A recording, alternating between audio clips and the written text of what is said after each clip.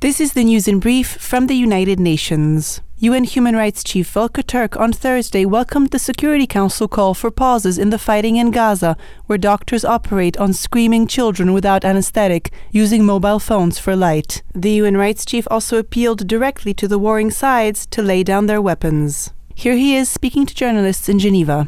There must also be a ceasefire based on humanitarian and human rights grounds. There needs to be an end to the fighting, not only to deliver the urgently needed basic necessities of life, electricity, water, fuel, and so forth, but also to create the political space for a path out of this horror.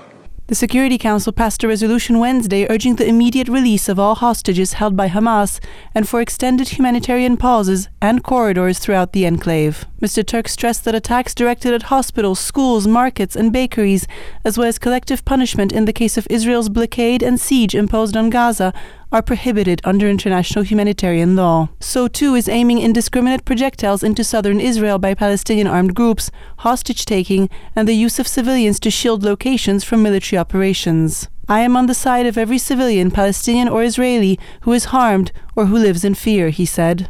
In drought and conflict-affected Ethiopia, the UN World Food Programme WFP said on Thursday that it was restarting food assistance after a thorough review of its operations following reports of large-scale aid diversion earlier this year.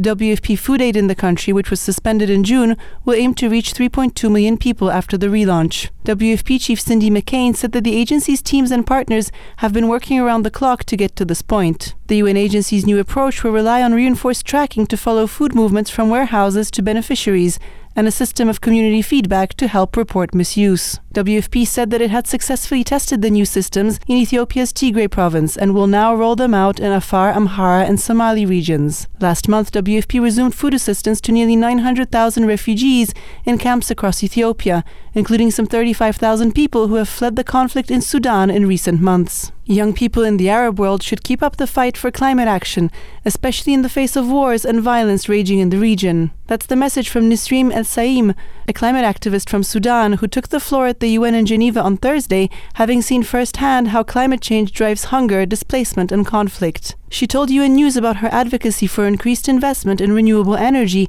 as a strategy for sustainability and peace at a time of increased competition for natural resources. She also highlighted the key role of youth in climate adaptation and preparedness, and stressed that more scientific education is needed to help young people understand the issues and get involved. Despite only being in her 20s, Nisreen has already gained experience in international advocacy as the chair of the UN Secretary-General's Youth Advisory Group on Climate Change. She shared the stage at the UN in Geneva on Thursday as part of the Young Activists Summit with 4 other outstanding campaigners from Burkina Faso, Colombia, India, and Myanmar, working to build peace in the Sahel, protect the environment, end child marriage, and realize the rights of the Rohingya people. Dominika Tomaszewska-Mortimer, UN News.